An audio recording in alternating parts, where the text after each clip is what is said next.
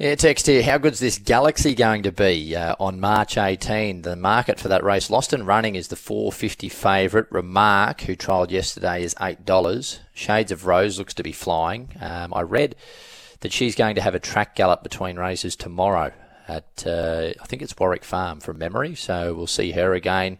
Uncommon James, the Group 1 winner from the weekend, he's an $8 chance. Buenos Noches at 11. Other horses at an $11 price for that Galaxy. Coolangatta, Eduardo. You know it's a decent race when Eduardo's $11.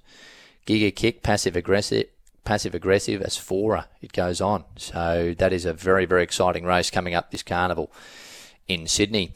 Paul Massara has been good enough to give us some time this morning. Morning, Paul. Good morning, Luke. How are you?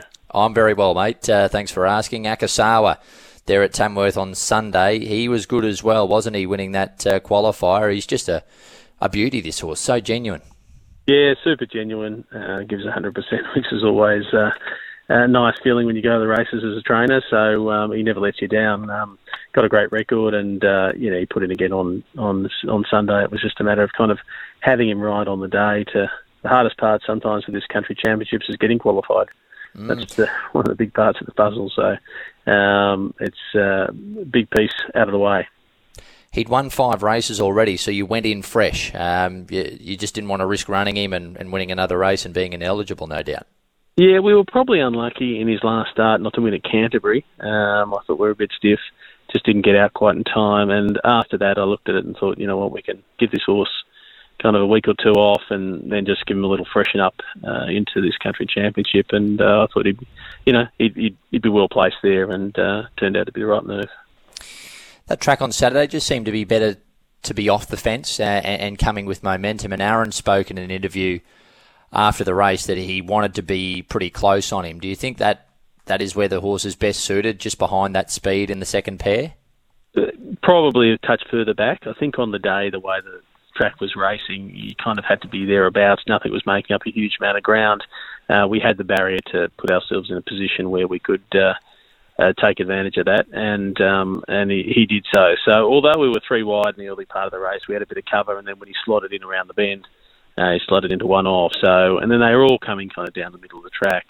I'm not sure why the track was off on the inside, whether it was kind of an overreaction, but there weren't many winners coming right up the inside, but there were kind of a few off the rail. So, sometimes those biases can get exaggerated early on in the day when jockeys all start to move out wide and you have a couple of winners and then everyone just follows. So not sure how bad the track was on the inside, but nonetheless, people were all coming down the middle, so it's the way it went.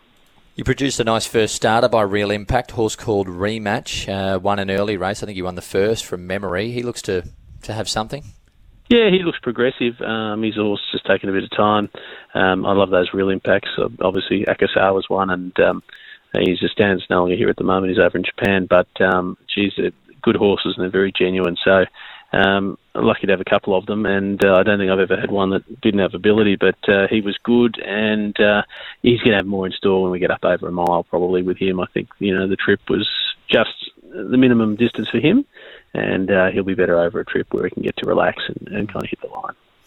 You've got a team nominated for Friday at Dubbo. Is there a winner there for our listeners? This Battle Space stepping up to a mile at its second start should be in the finish. I hope so. I don't know if you watched the first start, but it was painful to watch. He wouldn't come out from behind.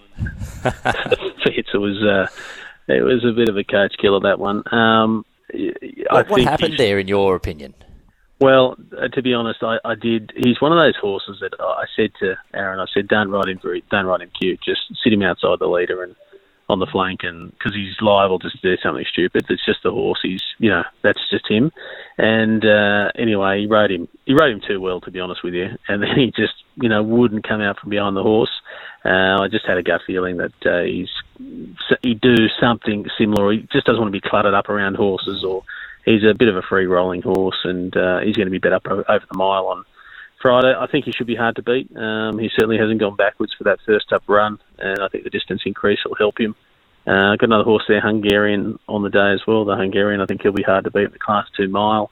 Ran very well in a Tab Highway recently, so I think he'll be very competitive. So those two probably look well placed there. Terrific, Paul. Mate, good to speak to you. Have a great week, and good luck with those runners on Friday as well. Thanks very much.